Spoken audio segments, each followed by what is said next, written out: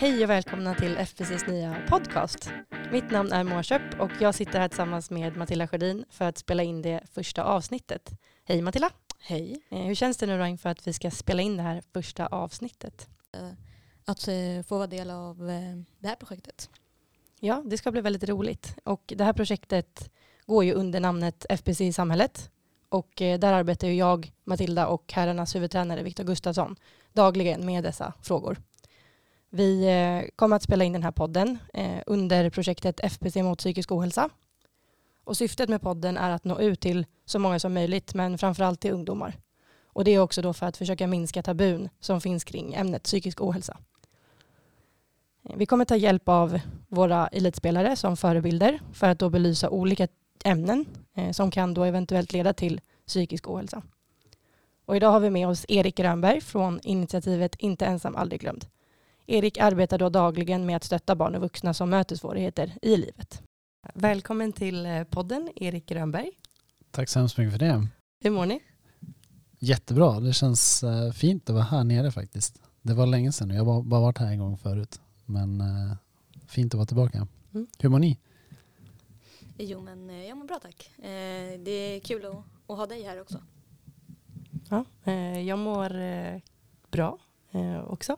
Det ska bli spännande att dra igång ett pilotavsnitt av den här podden och se vad det kan leda till för någonting. Och, det ska bli väldigt roligt. Du Erik är ju här idag hos oss för att ha en föreläsning om bland annat livet och lite din bakgrund och ditt liv, hur det har sett ut. Men också för att i vårat projekt hjälpa oss framåt i hur vi ska hantera vissa situationer och vad som kan leda till kanske eventuell psykisk ohälsa och lite sådana saker. Och det ser vi väldigt mycket fram emot, den föreläsningen. Tack snälla, men det betyder jättemycket att få vara här också.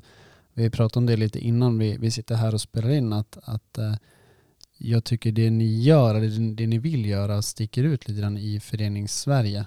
För det känns verkligen på riktigt. Och jag är lite nyfiken på upplägget. Vad kommer ni göra framöver utöver podden? Vi kommer ju ha, dels har vi föreläsning med dig då. Sen har vi även podden. Men också att det vi egentligen kanske vill göra och rikta in oss på det till ungdomar. Och använda oss som vuxna elitförebilder för ungdomar. Och att hjälpa dem kanske och framförallt börja prata om ämnet som idag kanske har en väldigt stor tabu kring sig och få bort det i tidigare åldrar. För att när vi har vuxit upp så kanske det inte har varit så att man pratar om det så mycket. Och att vi då som förebilder och vuxna kan öppna upp och prata om våra historier och våra upplevelser.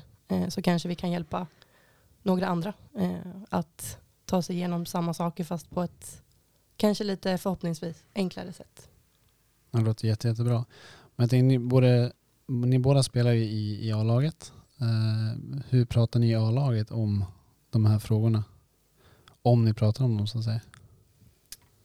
Nej, men vi pratar väl kanske inte så öppet om det, skulle jag vilja säga. Det har ju alltid funnits en slags tabu, tycker jag. I alla fall från mitt eget perspektiv, att man inte ska prata öppet om det. Så det är väl en bra start för oss i damlaget också, att eventuellt kunna öppna upp och lära känna varandra bättre på det sättet. Ja, jag håller med Matilda, och det är ju en resa vi vill göra för att tillsammans då bli bättre och prata om det. Och någonstans så är det väl det här som vi börjar på nu med starten för det. Och det är en lång resa att gå, men det känns som att vi kan göra otroligt mycket tillsammans. Men jag tror också idag att jag brukar säga att man pratar om psykisk ohälsa, man läser om psykisk ohälsa varje dag, men man pratar egentligen inte om det specifikt på sin arbetsplats kanske. Det är fortfarande väldigt tabubelagt, och jag tror att ni är helt rätt på det, att börja någonstans, och att man ser också som en utveckling för sig själv. För när jag har varit runt till andra föreningar så kan man säga att det är fortfarande väldigt pinsamt att prata om, framförallt i miljöer där man är högpresterande. Och är man en elitidrottare så är man per definition högpresterande och har höga ambitioner. Men man är nästan rädd för att prata om psykisk ohälsa för att man tror att det ska påverka ens rykte eller påverka ens förutsättningar nästan att bli en bättre spelare eller få framgången då i sin idrott. Så jag tror att det är bra också för en själv att få det perspektivet som ni är inne på.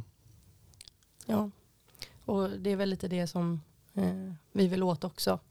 Att, ja, men som vi satt ju och pratade här lite innan vi startade med mickarna, att vi vill på något sätt också hjälpa varandra i våra prestationer, och ju mer vi kan kanske veta om varandras tuffa liv eller vad man har gått igenom, så desto bättre kommer man kanske kunna hjälpa varandra och vilja kämpa för varandra på planen också. Så det handlar inte bara om utanför idrotten vad man kan göra, utan även i vårt fall då, som idrottar otroligt mycket, att vi kan hjälpa varandra på planen också. Att man får ett lite större förståelse och hjärta för varandra, och det kommer ju i slutändan leda till att vi presterar bättre också. Verkligen, verkligen. Allt hänger ihop på så vis. Jag har ju liksom inga problem att prata om känslor och om man mår dåligt och så vidare, och jag personligen har ju kanske inte heller varit med om så mycket på det sättet, utan det är väl mera liksom att man kör tills man kraschar, och så kraschar man. Och att jag är väldigt snabb på att komma ur det, för att jag är också bra på att prata om det. Har det alltid varit så? Det skulle jag nog säga att det har. Jag har ju väldigt liksom bra människor runt omkring mig som gör att jag kan prata om saker. Sen kanske man håller det inne ett tag för att man tänker att man ska lösa saker själv, men man till slut så liksom bubblar jag över, och då har jag folk jag kan prata med. Men annars så, alltså det är egentligen en sak i mitt liv som gjort liksom att det kändes som att jag var på botten, men det var jag nog inte, men det var ju det som var jobbigast för mig. Men då tog jag också hjälp liksom utifrån, för att jag någonstans tror att jag tycker om mig själv så pass mycket att jag vill inte må dåligt. Jag vill hela tiden må bra, för att jag tycker att jag förtjänar det. Jag tycker att alla människor förtjänar att må bra. Så jag tycker att alla borde säga nu som att det, alltså, men mår man dåligt så ska man ta hjälp, för att man kan få hjälp, och det är inte läskigt att ta hjälp, tycker jag. Så att jag tar hjälp för att komma ur om jag mår dåligt. För att jag tycker att jag är värd att må bra. Det är väldigt fin sammanfattning. För det är ju någonstans det som livet handlar om. Att alla människor har ju rätt att ha det bästa möjliga livet. På vilket sätt tar du hjälp? Nej, men jag behöver prata. Och dels så bearbetar jag själv mina känslor och tankar, och sen sätter jag mig alltid in i någon annan situation och försöker se helhetsperspektivet, och inte bara mina skor utan även andras del i det hela. För att jag tror att om jag kan förstå andra, så tror jag att det är lättare för mig att komma över de här sakerna än att man fastnar i sin egna, liksom, sitt eget tunnelseende. Men sen att ibland så ältar jag. Och framförallt mamma vet att jag ältar. Så att det blir många samtal till mamma där hon kan vara så här: jag vet inte vad jag ska säga. Jag bara, men mamma, du kan bara lyssna. Ibland behöver jag inte ha ett svar, utan ibland så vill jag bara att du ska lyssna liksom. Så att nej, men jag pratar väldigt mycket med folk runt omkring mig som jag vet kan ge mig bra saker tillbaka, och som inte bara klappar mig på ryggen, utan som även är ärliga med mig. Som kan hjälpa mig ta mig därifrån på ett ärligt och bra sätt, för det behöver jag. Hur känner du, Matilda? Nej, men jag är väl kanske tvärtom från det Moa säger. Jag har väl extremt svårt att prata om känslor och hur jag mår. Jag trycker gärna bort alla jobbiga känslor som finns och låter dem vara där i princip. Så det är väl så det har varit i nästan hela mitt liv. Att för mig känns det bättre att trycka bort känslorna och inte behöva prata med någon. För att det är för jobbigt. Men händer det då att det svämmar över? Ja, det är klart att det händer. Och jag har väl blivit bättre på senare år. Men när jag kraschar så kraschar jag ju helst ensam. Men vill inte att någon ska se mig krascha heller egentligen. Utan det känns inte en bättre, det låter fel, men det känns bättre att krascha ensam så att ingen ser än att låta någon se att jag kraschar. Vad händer när du kraschar? Det beror på. Men oftast så är det väl bara att man är hemma och så brister det och så sitter man och gråter hemma ensam i princip. Och så är det ny dag nästa dag och då är allting bra igen utåt sett. Vad är det för händelser som kan trigga den känslan i dig? Är det det som händer på planen eller saker vid sidan av eller både och? Det är en blandning. Det känns som att jag har varit med om det mesta i mitt liv hittills. Och vissa saker klarar jag bättre än andra. Vissa dagar är bättre än andra. Och då på de dåliga dagarna så spelar det egentligen ingen roll om det är att det går dåligt på plan eller om det händer någonting utanför. En liten grej på en dålig dag kan få en att krascha. Jag förstår. Det är väldigt intressant. Jag känner igen det ni beskriver båda två. För jag har ju hela mitt liv varit som du, Matilda. Alltså jag har kraschat ensam och när jag har kraschat då har det varit destruktivitet deluxe. Alltså verkligen. Och det har jag velat göra själv. Både att jag har varit ledsen, jag har druckit för mycket, ätit för mycket.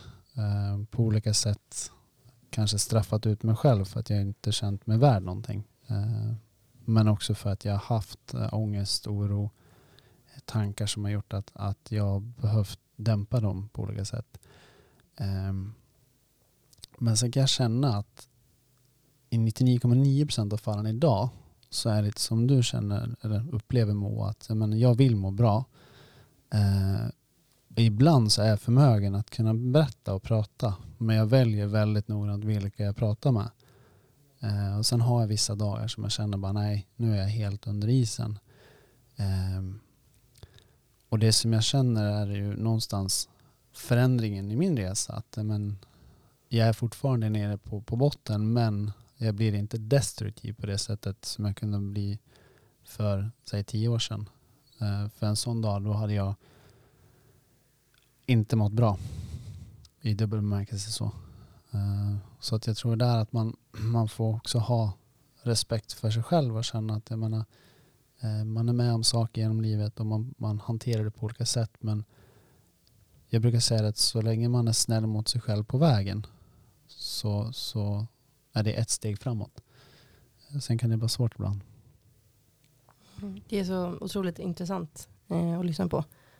Båda era berättelser nu som ni berättar, och det är ju lite vad jag känner, det är liksom så här att jag vill ju att för mig, jag tycker att jag är lika mycket värd att må bra som ni är värda att må bra. Och jag vill ju på något sätt kunna hjälpa folk runt omkring mig att känna den känslan som jag känner i att du är också värd att må bra. Matilda i det här fallet som jag står otroligt nära, som jag ibland ser krascha. Och att du behöver bara skaka om dig ibland och liksom bara, förstår du inte att du är så otroligt mycket värd liksom, att du betyder så otroligt mycket för folk runt omkring oss, att du är också värd att få liksom den hjälpen och ta den hjälpen som du är värd att få. Och det är det jag någonstans vill med det här projektet också, förmedla det, att alla människor är värda att må bra. Det är så viktigt. Känner du att du kan stötta Matilda ibland? Eller känner du att du är mottaglig för Moa? Ja, men det är väl både och. Jag vet ju att hon alltid finns där om jag skulle behöva. Och sen tror jag att hon vet också att det inte alltid är så lätt att att prata med mig. Och att jag har svårt att prata om vad jag känner. Så ibland så är det bara vara där. Ibland är hon hård. Men det är ju bara av kärlek. Tough love. Exakt. Vilket också behövs ibland. Så det är liksom både och att ibland behövs det inte sägas någonting utan hon ser på mig hur jag mår. Och ibland så ringer jag och har kraschat och då det är hon där ändå. Det är så viktigt. Och jag tror där många gånger så upplever jag att när jag har blivit bemött genom åren att folk vet inte vad de ska säga. De är rädda för att de säger fel saker. Och det har jag alltid sagt, fast det är inte det som är grejen här. Utan jag vill bara ha någon där. Alltså, så länge du säger saker med respekt så tycker jag själv i alla fall inte att det kan gå fel. Och jag menar, ni känner varandra väldigt väl och jag tror bara genom att vara där för den andra så gör man väldigt mycket på traven. Det blir liksom en skjuts i rätt riktning. Mm. Jag brukar tänka i det fallet, om jag ska tänka så här, vad ska jag säga nu? Men då brukar jag också tänka att det handlar ju om Matilda det här. Och det handlar ju inte om mig. Så jag behöver inte tänka på att hur ska jag känna om jag säger det här. Utan det handlar ju om att hjälpa, men nu pratar vi om dig i det här fallet, men att hjälpa Matilda och inte mina känslor i hur jag känner om jag säger det här. Utan det är ju vad Matildas känslor är. Och hur jag kan hjälpa henne. Så att man får ju, jag brukar bortse från mina egna liksom, känslor i det då. Och bara tänka att det är för Matildas skull. Nu, det är Matilda det handlar om. Verkligen. För att hjälpa henne. Det är också väldigt klokt resonerat. För det blir oftast man lägger det på sig själv då. Att men gud, nu måste jag göra detta. Fast det handlar ju inte ens om dig i det här fallet. Eller det handlar om dig som medmänniska. Men det är inte du som ska stå i centrum i sammanhanget. Exakt. Det jag tycker är så fint är ju att och det är det jag tror också som är viktigt att poängtera. Att jag menar, alla hanterar vi saker på olika sätt. Och det sättet är ju rätt för oss. Lite som du var inne på nu. Att jag menar, det är inte jag som står i centrum. Så att superbra. Mm. Och jag tror ju att det blir, nu pratar jag jättelångt ifrån, men att det blir en bra, alltså om vi ska nå ut till de yngre, att man liksom har någon som kanske är bra på att prata, men att det finns även de som tycker det är jobbigt, men att man ändå har, att man ändå kan känna så här, okej, men hon känner likadant som mig. Ja. Men då kanske det blir lättare för den personen att öppna upp sig för mig. Verkligen. För att vi känner likadant. Så att det inte alltid är att okej, men jag som inte pratar så mycket måste gå till någon som har lätt för att prata om känslor. Att det kan bli bara så att det kan bli en bra kombination. Liksom att, och nu till de yngre på det sättet också. Helt klart. Och det är det som är så bra att vi också är så många. För meningen är ju att vi ska ha damlag, herrlag, förebilder. Det är ju typ 40 personer som kan hjälpas. Och tillsammans då kanske man kan nå någon, även om man inte kan nå alla. Och ibland som du säger räcker det kanske med att någon vet vad du har gått igenom. Och då kan den börja titta på dig och känna ett lugn i att jag är inte ensam. Precis. Hon känner precis samma som jag. Och det är ju exakt det som är meningen, att man har ett stöd i ryggen utan att man kanske behöver prata, för man kanske inte är en som måste lösa det genom att prata. Precis. Bara att man inte känner sig ensam. Nej, jag tror det är jätteviktigt. Det är just det här att man genom att ni gör det på det sättet ni gör det i föreningen. Ni har en podd, ni har projekt som pågår i de egna leden. Det gör ju också att man känner en trygghet som ung spelare, tänker jag. Och jag vet att när jag har jobbat med de här frågorna under flera år så har jag sett det som en viktig del i det, att någonstans sprida medvetenheten kring det. Och att genom att sprida medvetenheten så får man också, man når fram till de som behöver det som mest. För just det som kanske du och jag, Matilda, har känt i vårt liv, att man sitter ensam och bär på det här själv. Det är inte bra i längden. Sen kan man ha det som sitt alltså, man kan hantera saker på olika sätt. Men just det att känna sig ensam med det man bär på. Det, personligen tycker inte jag det har varit bra för mig. Så. Ja. Men varför tror du, Erik, att det är en så stor tabu? Det kanske är en stor fråga, men... Jag tror ju det blir ju värre och värre på något sätt, tror jag. För att idag så lever vi i ett samhälle som är uppbyggt på kickar nästan. Om vi lägger ut en bild på sociala medier, vi ska få direkt respons på den, och är det inte tillräcklig respons så tar vi bort den. Vi jagar karriärer. Vi lever sällan i nuet. Vi är ständigt upppassade av olika saker som pockar på vår uppmärksamhet. Så jag tror att man försöker bygga någon form av perfekt bild av sig själv som inte är mänsklig. Alltså lite som vi pratade om inför inspelningen här, att om man då spelar innebandy så gör man x antal mål och sen så kan man fortfarande göra 5 mål till. Man kan alltid vara lite bättre, man är aldrig nöjd. Och jag tror att i jakten på det perfekta jaget så glömmer man bort det viktigaste av allt, och det är sig själv. Och det gör att då vågar man inte visa sig sårbar för att man är rädd för konsekvenserna, eller man tycker att det är pinsamt. Man är rädd för att ingen ska bry sig.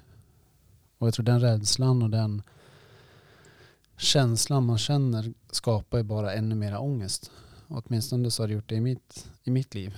För jag har varit perfektionist. Jag har varit expert på att dölja de här svagheterna som jag har. Alltid gladast i gänget, alltid bäst betyg, alltid bäst på jobbet. Men ändå mått som en påse dillchips. Liksom. Det har varit mitt liv så. Men jag har också varit väldigt sen egentligen i mitt liv med att prata om hur jag har mått. Men det jag upptäckte är att ju mer jag pratar desto bättre mår jag själv. Och desto större förståelse får min omgivning för hur jag har det eller hur jag har haft det.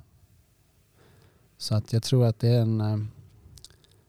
en lång resa kvar för att vi ska nå liksom den världen där vi inte känner den här pinsamheten och tabut. Men jag tror att just den här typen exempelvis av projekt som ni gör är just så viktigt för att bryta tabun och börja prata med varandra. Vad tror du om det hade det hjälpt att prata tidigare? Eller förstår du min fråga? Jag tror att det hade hjälpt mig att prata tidigare, absolut. Jag tror inte att jag var redo för att prata dock. Men jag tror att just det här känslan av ensamhet. Jag vet när jag var liten och gick i skolan så vände jag mig till mina böcker. Det var ju det som var mina, jag ska inte säga bästa vänner, men jag pluggade extremt mycket.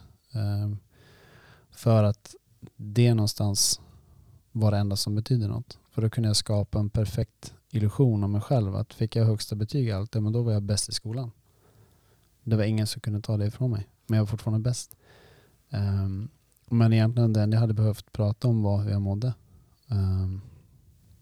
Och det tror jag att hade man skapat för mig själv en förståelse och att jag hade tillåtit mig själv att känna mig sårbar eller känna mig svag eller känna mig som vilken människa som helst, så hade det hjälpt. Apropå det, svaghet är också ett väldigt intressant uttryck, för att jag tycker inte det är att visa sig svag, säger man idag. Fast det finns ju ingenstans man är svag om man visar känslor, tycker jag. Men det är ändå intressant att det är ett sånt uttryck som man använder. Mm. Hur vet man när man är redo att prata? Hur visste du hur kände du att du var redo att prata om det? Jag var egentligen inte redo alls att prata om det jag var med om, men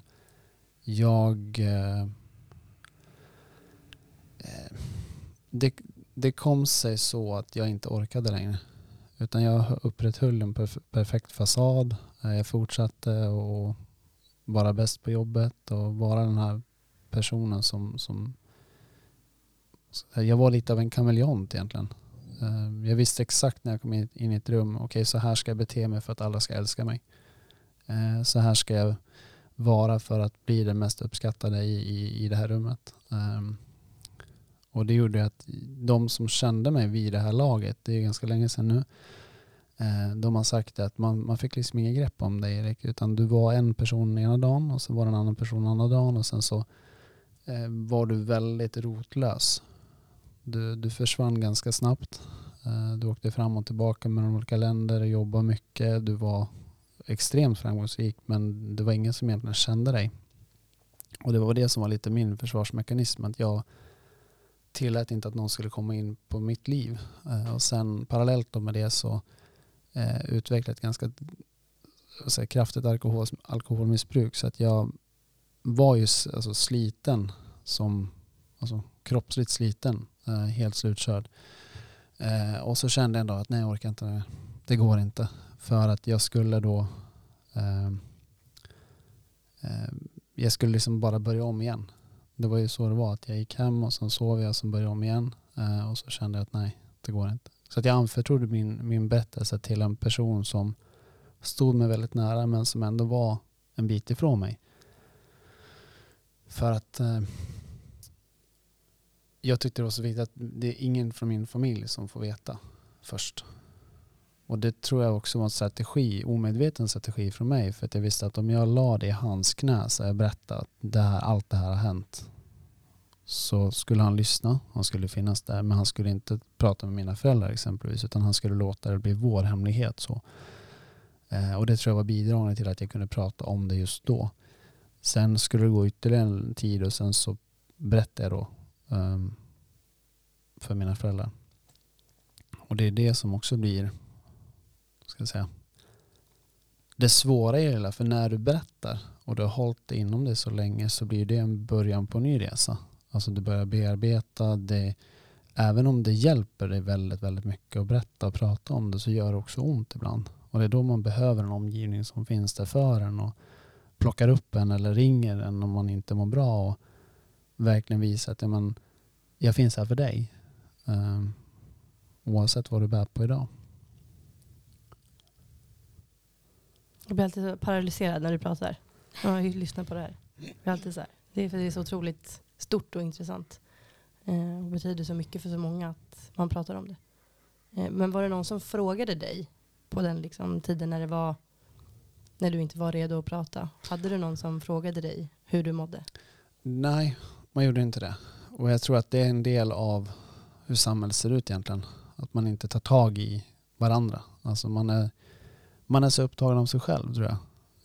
Och jag har ju många förebilder som har varit inom sportens värld, som har varit extremt framgångsrika och vunnit allt man kan vinna. Men så har de haft ett förflutet som har gjort sig påmint, och det har gjort att de som kanske lagkompisar har varit väldigt speciella. Lite som jag, alltså man har inte fått något grepp om dem riktigt. De har varit först i krogen, sist hem. Egentligen liksom precis som jag har varit. Och sen när det kommer fram då att de har ju varit sårade av ärr som aldrig någonsin har kunnat läka om man inte tar tag i det. Och sen har de börjat berätta, börjat bearbeta och fått hjälp, och då plötsligt så är de en helt annan person. För att de har funnit sig själva. Och jag tror så här i efterhand så kan ju folk lägga ihop 1 och 1 och få 2, och många har ju sagt att okej, men då förstår jag. Så att jag skrev en bok för 3 år sedan, och sen när min lilla syster läste den så sa hon att nu förstår jag dig. Nu vet jag vem du är. Så att det är ju en ganska sjuk, tycker jag, upplevelse liksom, att ens lilla syster säger att nu förstår jag vem du är. Efter att ha läst en bok. Så. Tungt, tufft, djupt. Fint att prata om det nu. Kunna hjälpa andra. Ja, men jag tror det också just att det är väl det som jag tycker är tragiskt i allt det här. Att det är så extremt många som bär på olika saker som man inte vet någonting om. Och därför brukar jag säga att det handlar ju inte om en enskild person, utan det handlar ju om vad vi gör tillsammans för att hjälpa varann. Att det blir liksom en förbättring. Jag var med om en fantastisk upplevelse för några år sedan, då det var en artist som skulle uppträda på en stor festival i Stockholm. Och han då var sista akten då tillsammans med sin bandkollega, och så sa han att jag skulle vilja göra Jag skulle vilja göra ett ställningstagande för alla de som delar din bakgrund. Och sen så gjorde vi gjorde i ordning en tröja då, som man bar under sin spelning. Och det var ju 14 000 tror jag det var på plats då på den här stora festivalen. Och jag var ju där såklart. Men jag stod ju bara och grät, för jag tyckte det var så fin gest av honom att han själv kände att men det vill jag göra för dig och för alla andra. Men det var också att inkorgen då till det initiativet jag har startat, den kraschade.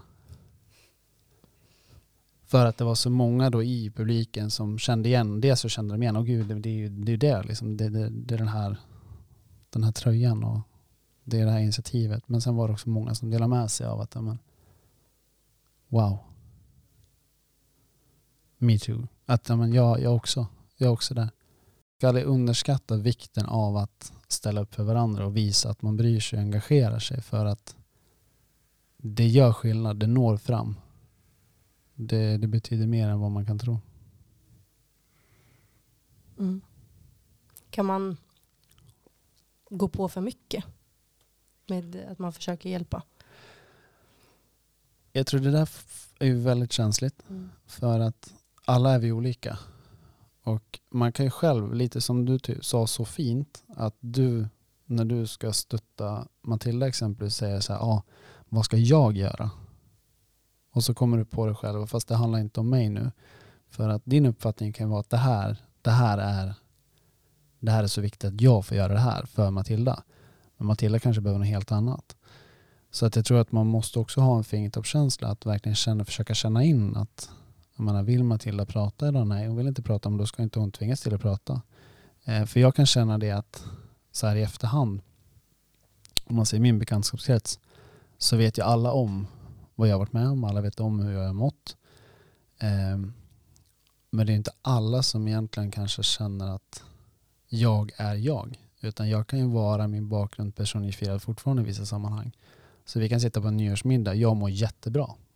För jag mår jättebra idag. Sen har jag mina dagar som är mindre bra, men jag mår jättebra. Och det är nästan så att inte min omgivning tillåter mig ibland att må bra. Det är så här, men är du säker på att du mår bra? Mår du verkligen bra?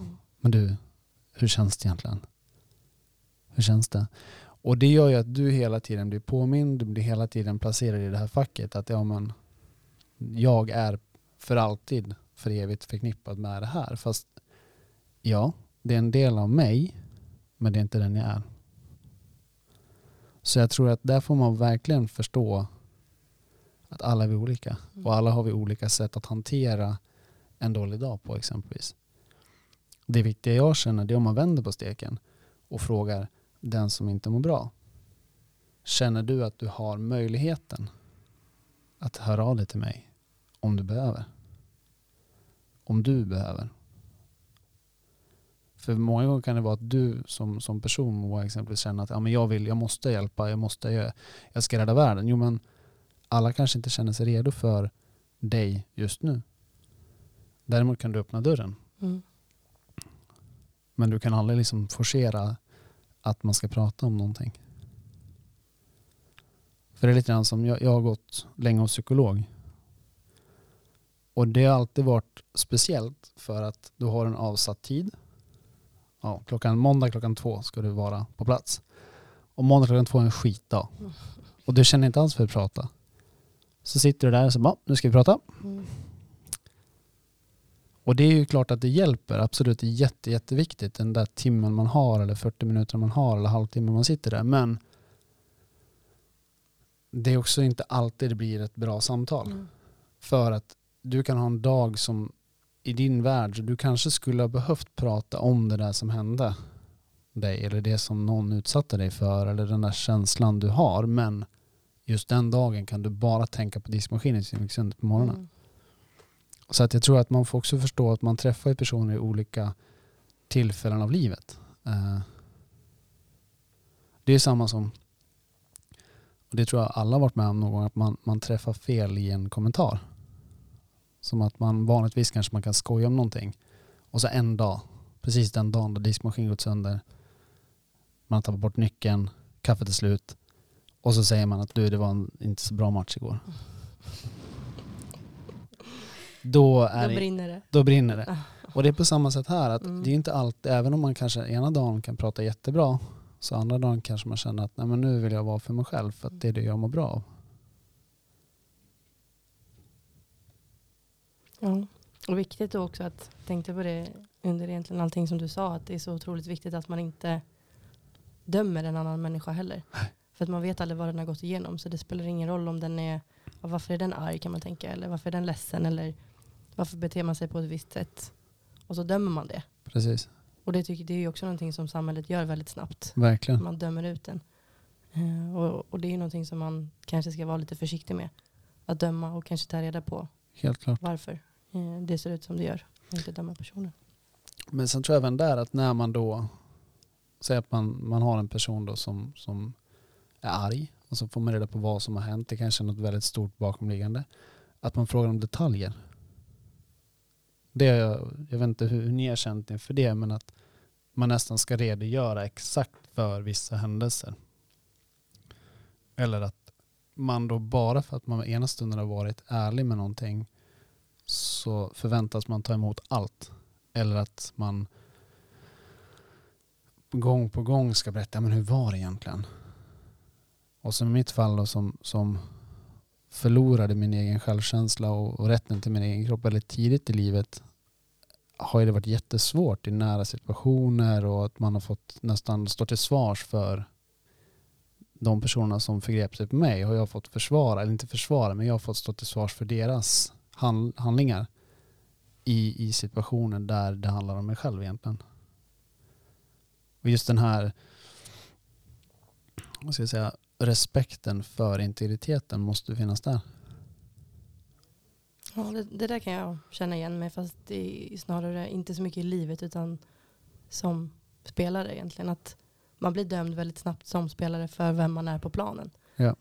Och att man då behöver hela tiden försvara vem man egentligen är. Precis. Och det är ju någonting som man också, ja men jag har varit med i många år, spelat i landslaget liksom, och då, och jag har en liksom approach på planen och den blir jag dömd för liksom. Och det känns som att ja, men den måste jag försvara. Hur är din approach? På planen. Mm. Men jag vill vinna liksom. Ja. Och ta för mig mycket och be inte om ursäkt. Och det sticker folk i ögonen ganska ofta. Men det är ju inte den jag är som människa. Nej. Det är inte den jag är utanför. Det är inte den jag är med mina kompisar. Så att den här liksom väggen som jag någonstans har byggt upp på planen då, för att jag måste. För att jag själv ska klara de känslorna. Det är inte den som jag är. Om man känner mig. Nej, verkligen inte. Så att det är ju också, där kan jag känna igen mig i att det här med att man måste försvara någonting som man inte ska behöva försvara. Bara för att andra väljer att döma en. Ja. Hur är du på plan, Matilda? Oj. Jag tittar inte på mig.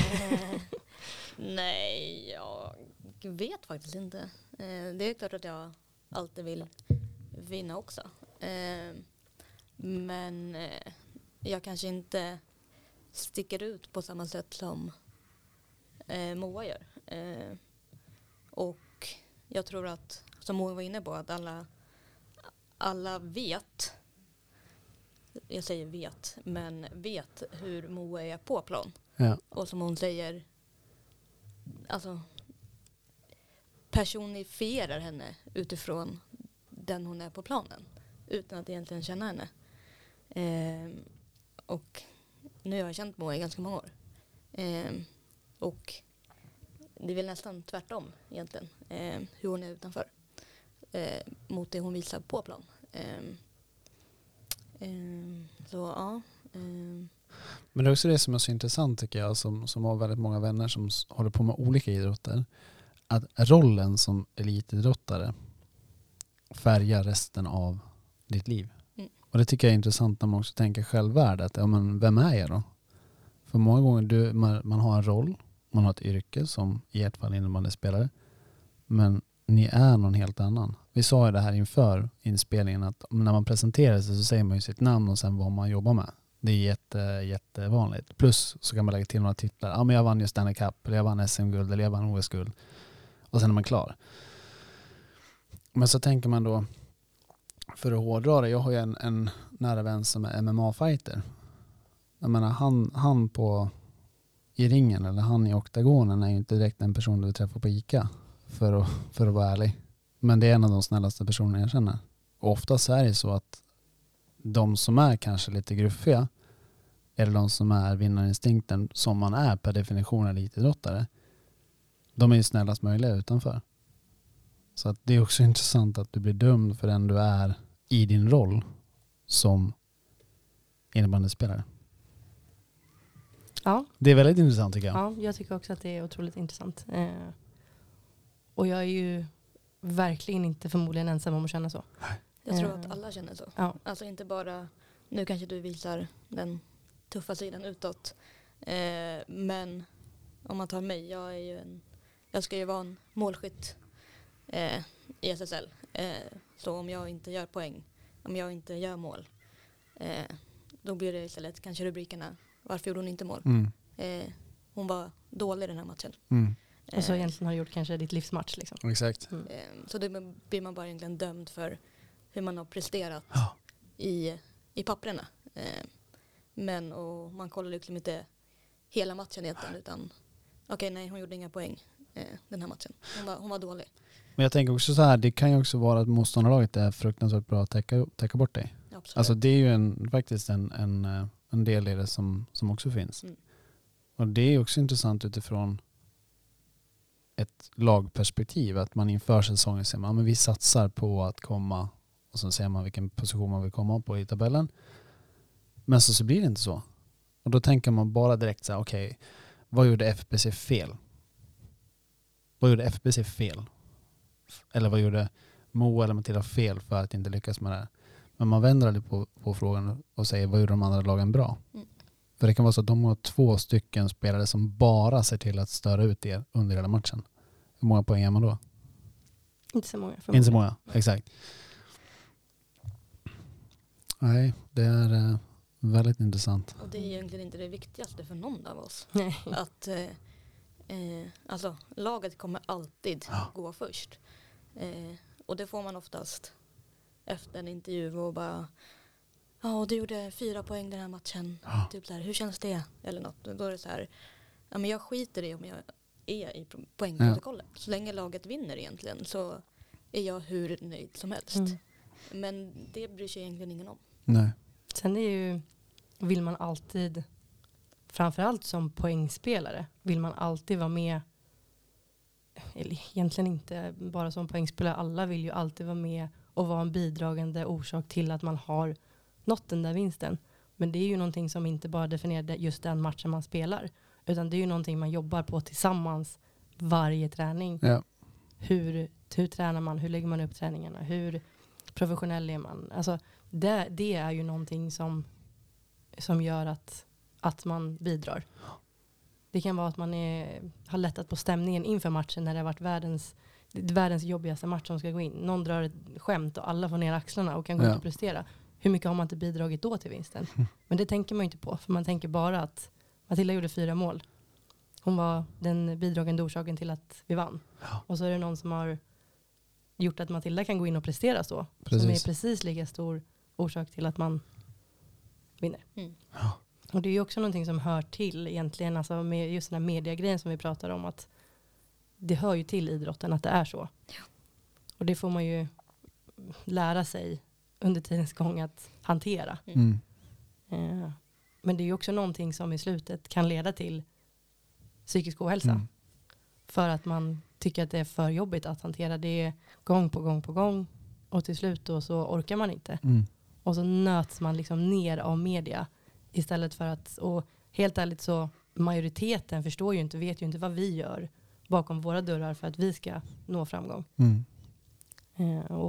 Och då är ju tyvärr majoriteten den som nöter ner den istället för de minoriteten som man vet förstår. Så det är ju någonting som man också behöver jobba med för att inte hamna liksom i en psykisk ohälsa och en dålig, vad säger man, kan man säga, dålig liksom spiral, tack, i det. Ja, det har varit ett mycket intressant och bra snack tycker jag vi har haft här nu. Och tackar dig Erik för att du tog dig tid att komma hit och sätta igång den här podden som förhoppningsvis kan leda till någonting bra för många. Tack detsamma. Tack. Så ser vi fram emot föreläsningen sen ikväll och får lära oss ännu mer och fortsätta resan framåt. Det ska bli väldigt fint. Tack så jättemycket. Tack Matilda. Tack Moa. Tack för att ni har varit med och lyssnat på detta avsnitt. Det kommer komma fler avsnitt där vi berör ämnet psykisk ohälsa ännu djupare. Så att håll utkik efter det och hoppas att ni vill fortsätta lyssna.